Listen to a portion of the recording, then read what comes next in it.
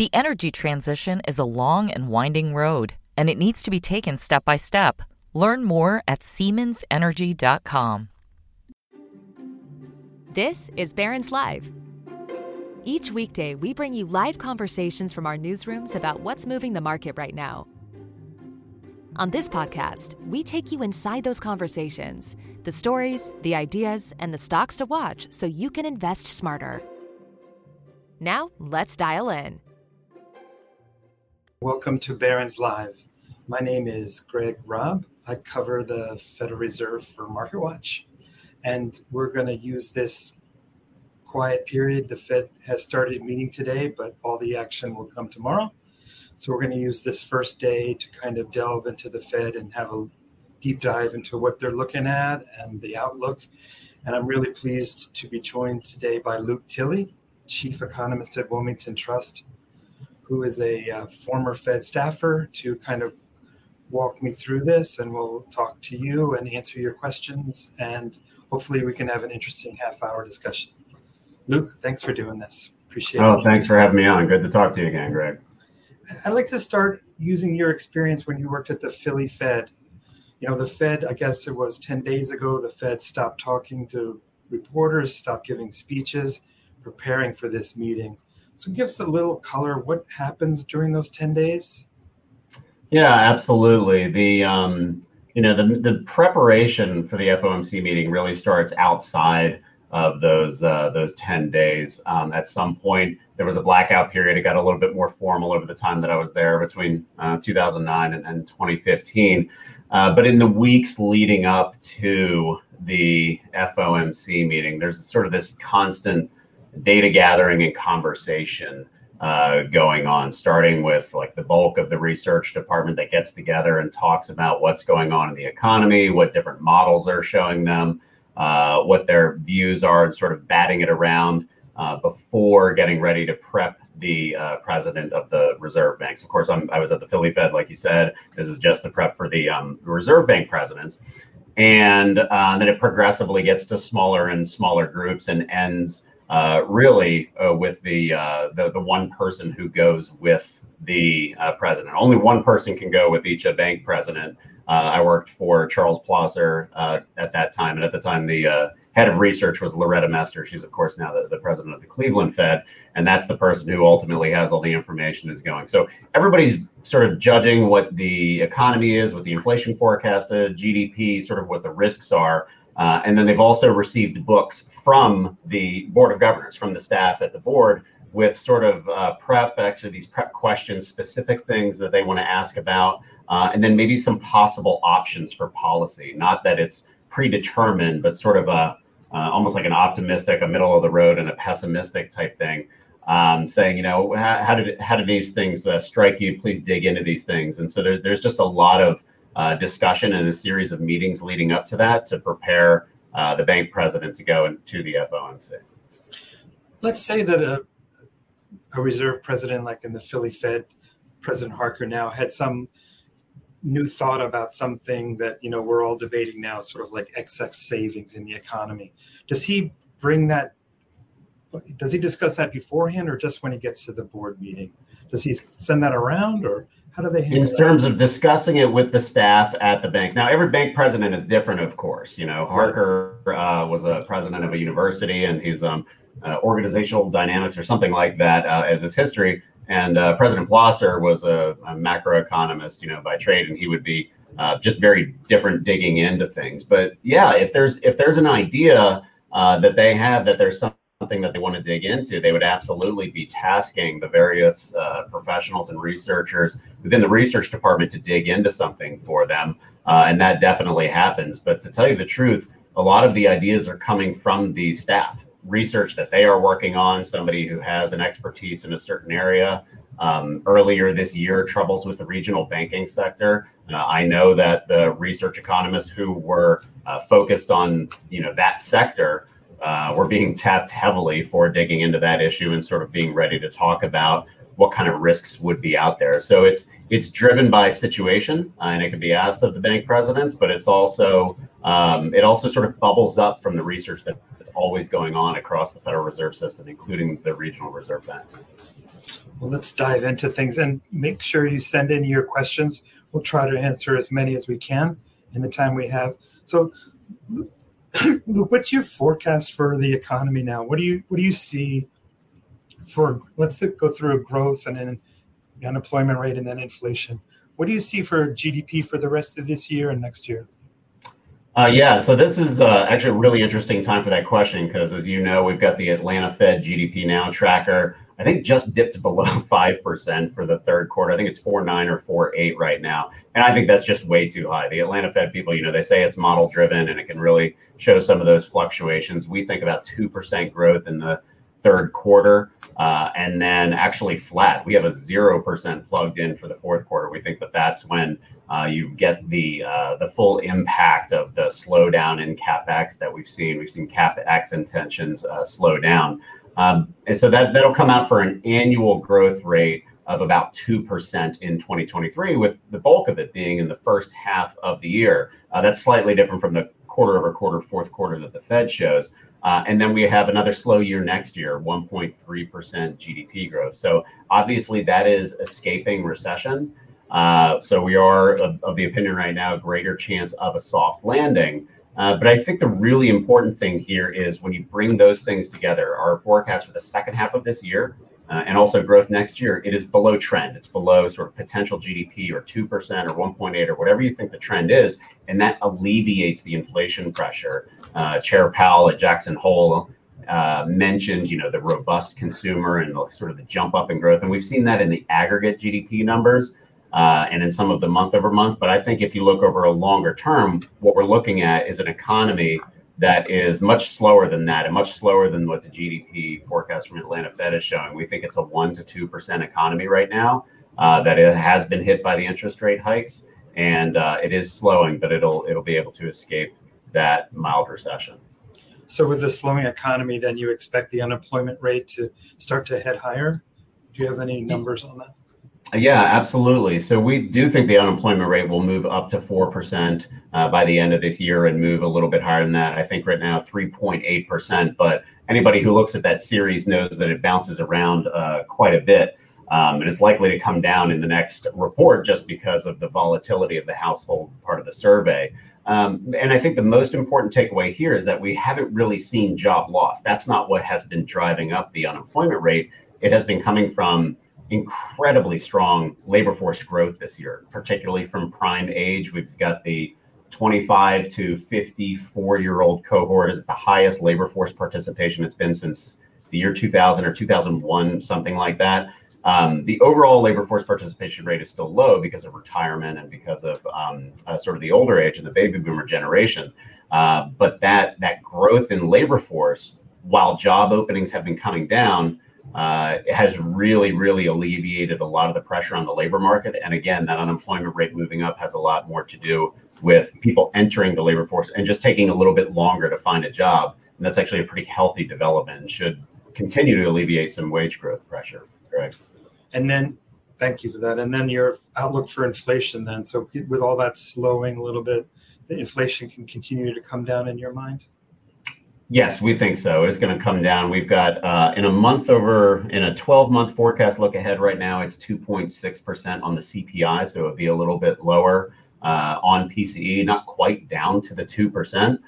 But we think it's been really encouraging. It's actually followed our forecast from where we started in January of this year. It's just about spot on with what we had expected. And I think the most encouraging thing here is that the dispersion of inflation has really collapsed. It's really just in a couple places. It's in shelter, which is coming down. Most recent CPI report, I'm sure you saw, had some medical prescriptions and over-the-counter drugs that are still running pretty hot, transportation services. But really, the number of categories that are driving inflation has slowed down so much. And this goes back to what I was saying about GDP growth and overall economic growth. Consumer spending has returned to a fairly normal growth rate. And that has really alleviated that inflation pressure. And that's why we think it can come down to between 2% and 3%, even without those job losses. It's settling down into normal growth rates. So that's the headline. That's PCE then in the 2 to 3% range. And when does that? I'm sorry, it's for the 12-month look ahead, it's CPI at 2.6%, right. And then PCE. So that's that would be July and then August of next year. Right now we have a forecast for August of next year. PCE usually runs about 30 basis points below the CPI, so it would be roughly 2.3, but that's not a direct forecast. We forecast the CPI. Seems something the Fed would welcome your forecast if it came through. That's a pretty good thing for them. Yeah, I think so. I mean, and they have to keep recognizing the improvement in the data. Chair Powell was noting and really focusing on 12-month core PCE growth at Jackson Hole, saying it really needs to come down. He was saying it was kind of like stuck at this 4.5 range, but it was down to 4.2 in the very next report shortly after he spoke. The base effects for the next two core PCE readings from a year ago are massive, and we should be, as they meet, not this week, but as they meet on November 1, they'll have two more PCE reports, and it should be down to 3.5 to 3.7 by that point, which is a very different picture from what he had at Jackson Hole. He'll still talk about risks, but I don't think there's any way to look at the inflation data and deny the rapid improvement over the past 3 to 6 months. Terrific for that. And keep sending your questions in. Thank you so much. And let's turn to what the Fed does tomorrow and what kind of results we're going to get, the headlines. So what are the headlines for you? What do you think we're going to see when we come at 2:00? Yeah, so I don't think that we'll see a whole lot of change 30 minutes later at 2:30 at the press conference. Like I was saying, he's going to have to acknowledge some improved inflation data, and then also he'll focus on the risks, which are definitely still there and they're present. That's what I would do too if I was the Fed chair. But the more interesting thing, as you've asked, is going to be at 2:00, and it's going to be the revisions to the forecast, because whether it's sort of two parts, either because of the data that has come out since the last forecast has been better, stronger GDP growth, lower inflation. And that could also affect people's numbers that they are plugging in. If they've sort of affected their view, then they would plug in stronger GDP growth and weaker inflation. So that's going to be key for us, is expecting that. And that's, again, sort of almost like a mark to market of the new data. And then also if that has affected their view, and I would expect it to come down with the so-called dot plot and the interest rate projections. I wouldn't be too surprised if the median for the end of this year takes out that second hike, the one that's sort of, it's not penciled in a timing sense, but I think most people agree, and the market is looking at the November 1 as possibly one more hike communicated by the last forecast and then at Jackson Hole. But I think it's only 3 people that would have to move from one more hike to staying at where they are for the median to move down. And that's going to come down to whether they think those risks are still present or if they sort of recognize the improvement in the data. So on balance, I'd have to say I would expect it to be reduced, to not have another hike later this year. But if that's the way the forecasts turn out, then you're going to get maybe a little amping up of the hawkish language about the risks that still persist. Wow. So we should step back a second, because I think we missed the headline. Is that they're going to pause in September, right? So no move. They're not going to hike. They're not going to hike tomorrow. Sorry. Yeah. No, that was John Williams, the New York Fed, came out and said, like, almost. I mean, you barely have to read between the lines for him to say, I think we're in a good place and we need more data. And when the head of the New York Fed, who's also the vice chair of the FOMC, says that, then I sort of take it as a given. So yes, they won't hike tomorrow, I don't think. So they're going to pause, and then it's going to be almost would you call that as a dovish pause if they have one more hike penciled in for the year, and you think they're going to take that out? That would be a dovish pause, right? Yeah, I would think so. And it's funny to think about the dynamics here, because at least when I was working at the Fed, the bank presidents and everybody would send in their forecasts a week ahead of time. And they would bring them together, and you'd have the medians, published and everything. And in this situation, you can imagine, because it's not coordinated really, it's people sending in their forecasts. And if it came out that the median had no more hikes this year, then as a chair, you've got maybe a pickle on your hands. You don't want markets to get too excited, so you'd have to speak more hawkishly. Now, in the time since I've been gone, they've changed it, and participants are able to change their forecasts until I think tonight, the Tuesday night, the night before, they can change it. So it might be the case that they're sitting around right now talking about it and saying, hey, can we get anybody to, put another hike in because we really need this. I don't think that that's the way that Powell would run it. But if you do sort of get that pulling out of the median, there's a couple things that would happen. I think Powell would have to speak more hawkishly to try and talk up financial conditions, have them not fall too much. But I would expect him to return to some of the language that he's been saying. It's about, for them, it was, what was the pace that we needed to get rates high? How high did we need to get them is the second question. And that's sort of what he's focused on now.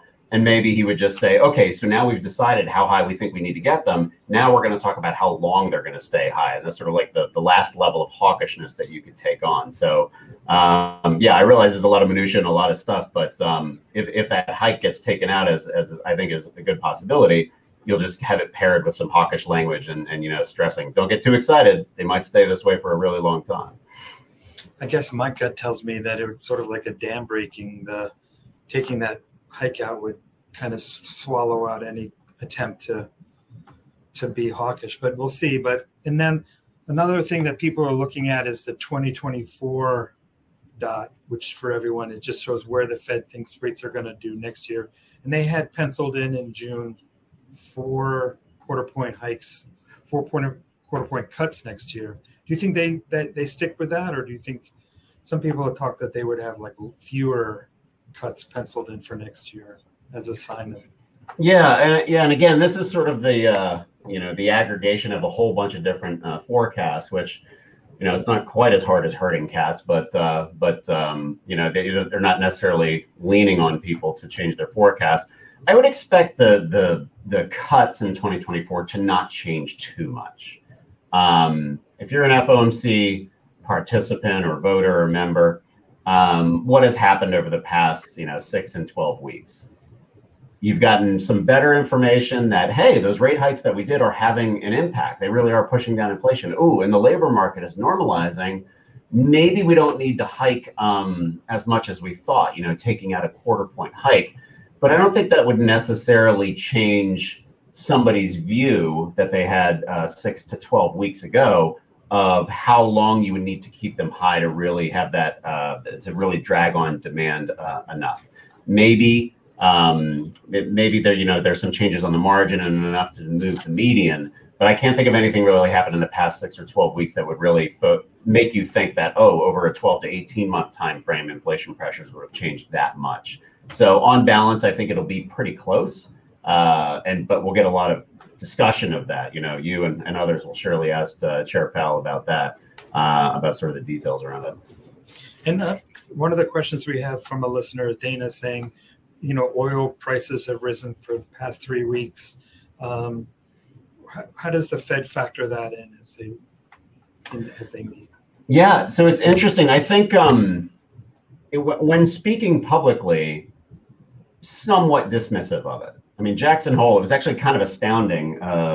Chair Powell said, inflation hasn't really improved, but like in the very next sentence, food and energy are determined by global determinants, and we're not going to pay attention to those. And then went on and did an entire speech about core PCE.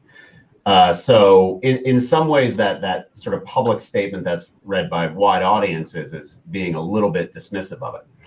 But it's definitely more complicated than that. The most recent CPI report I mentioned had a big run up in not anything directly connected to energy, but transportation services. Well, you dig into that, and a lot of it was airfare. You dig into that, airfares move a lot with jet fuel prices. So exactly what Dana's asking about, the run up in oil prices does directly affect some of those things that ostensibly you've removed. You've taken the energy out, and clearly any company out there that's providing a service, consulting, haircuts, restaurants, whatever it is affected by those energy prices too. So they're going to be focused on what is the flow through of inflation. At the beginning of this year, our outlook for this year put one of the biggest risks on energy markets, and that this sort of thing could happen. You could have oil moving back up. And that is a risk for inflation, and not just for the headline. It is for the core too, because if it's sustained, then it can push inflation up. And then the other impact is Gasoline is basically a tax on consumers, and unless you can change your driving habits a lot, and we have since COVID, it basically takes away from your ability to spend on other things. So it does cut down on growth a little bit. So I think it's a good question from Dana, from the listener, and there's a couple different parts of it with inflation and growth. Another listener, Ashley, has a question. So right now, so you think this is the peak rates now, between 5.25% and 5.5% is the peak? She said, when do they cut? When is the first cut? I think by the middle of this next year, and it could be earlier than that. And I'm a little bit outside the the consensus on that. Like, oh, that's not what's priced in the markets. It couldn't possibly happen. But there's a couple statements about that, and one is about sort of like the fundamentals, which is inflation's coming down. It's coming down quickly, and everybody knows that I think everybody, well, Powell talks about, and it's pretty well known that they focus on real interest rates. What is the nominal interest rate, and then you subtract an inflation break even looking forward or something like that. And the mechanics of that is, if you keep the interest rate at 5 to 5.5% or 5.25 to 5.5, and inflation is dropping, then even though they're not taking an action, they are tightening policy because the real rate is actually rising there. And so what I think that they would be looking at, if my outlook plays out, is you get into the fourth quarter of this year and then the first quarter of next year, you've got slowing inflation. If they keep those rates there, they're actually tightening policy, and that's going to be detrimental for growth, which is already slowing. So at some point they would have to say, you know what, we're not taking our foot off the brake entirely, but if you start dropping rates to 5%, 4.5%, you're still pressing on the brake. You're just not pressing on it as hard. And so I think that even though it's not priced in right now and it's not expected, if things play out the way I expect, that certainly in the first quarter of next year, you would start talking about that. And then the other thing is sort of the second part of the answer is markets are always way ahead of the Fed on this. The 2-year is going to move down and the markets are going to be pricing in cuts long before the Fed is really willing to say it out loud. We saw it in 2019. We've seen it in other cycles before. And I think that when you see the markets move, you should be more and more expecting it.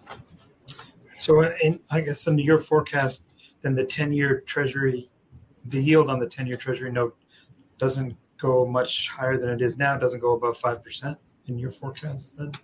No, yeah, we actually think it would come down. I think it's down below 4%. I mean, the things that have really driven it this high, oh man, it was almost all on August 1. You had the Treasury announcing that they were going to borrow $1 trillion in the third quarter instead of $750 billion, roughly. You had the downgrade by Fitch, I think. And then also, sort of at the same time, Japan started talking about letting go of its yield curve controls, all these things that sort of push the 10-year yield up. And also these strong growth numbers from Atlanta Fed GDP. But I think as sort of some of those things settle down and you get lower growth numbers, that should bring the 10-year yield down, but not nearly as much as the short end. We're looking at an economy and sort of long level inflation that I think would keep the 10-year somewhere between 3.75 and 4. It'll be bumpy before we get there, but yeah, I think we're likely close to the peaks now based on our outlook. There's a question from a reader about cost of shelter in the CPI numbers.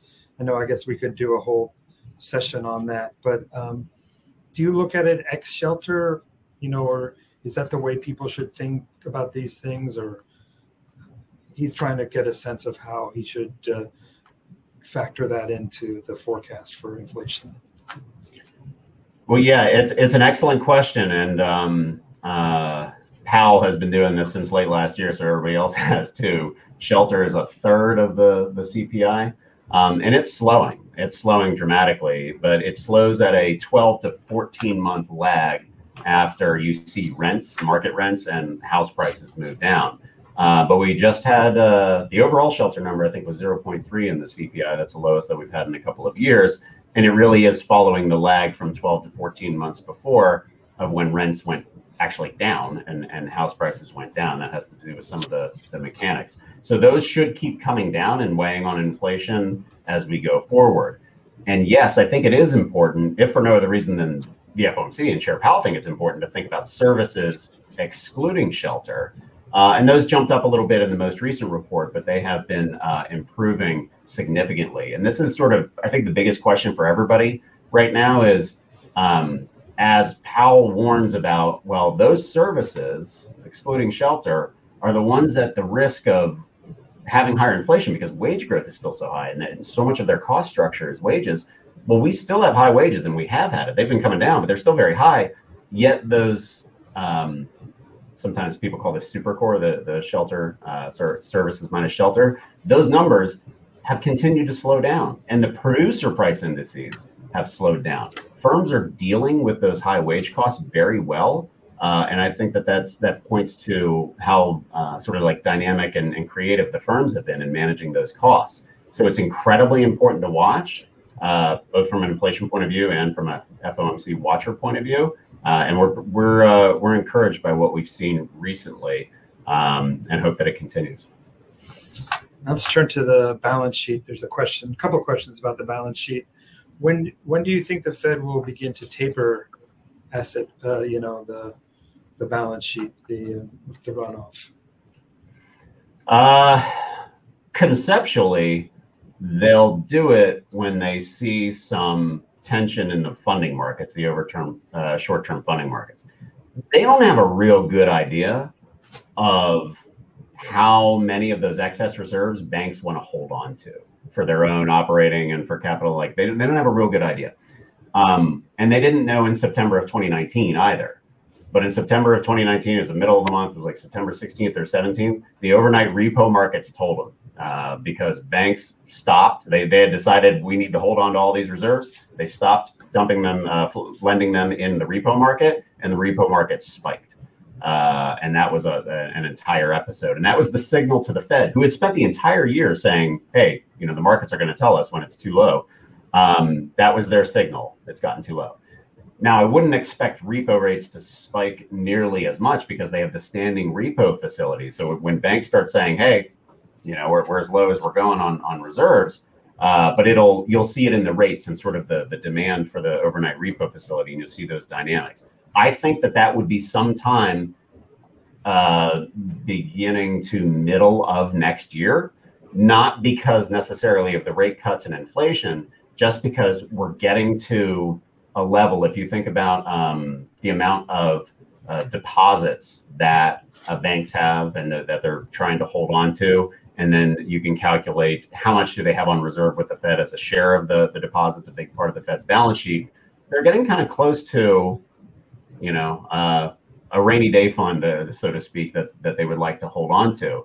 And that's really what's going to cause them to do that behavior. So very long answer to a very short and good question, but I think beginning to middle of next year, and it's because of bank behavior.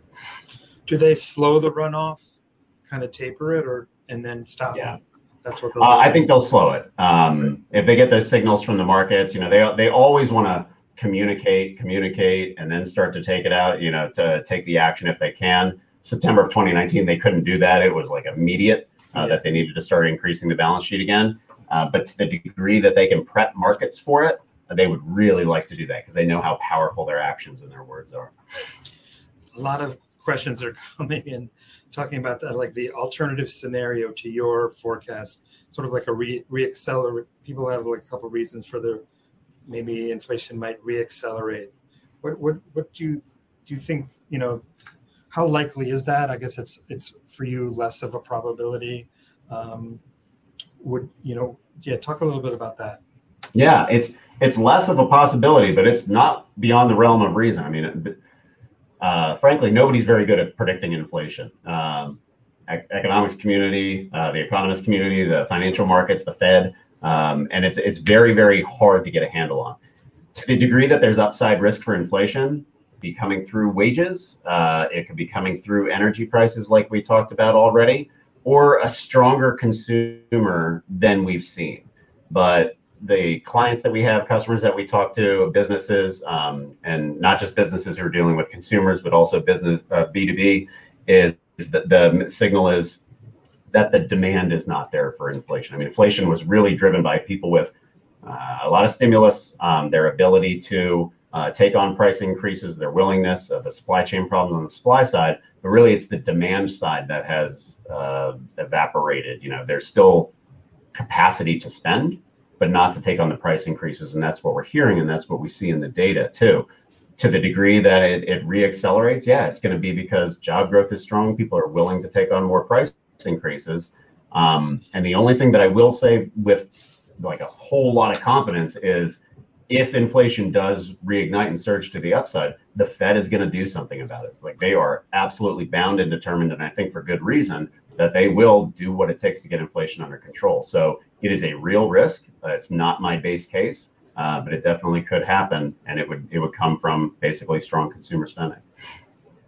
And I guess the final question, one of the listeners or readers said he's a retiree asking where he should put his money in bonds or stocks. What do you say to people when they ask those kind of questions?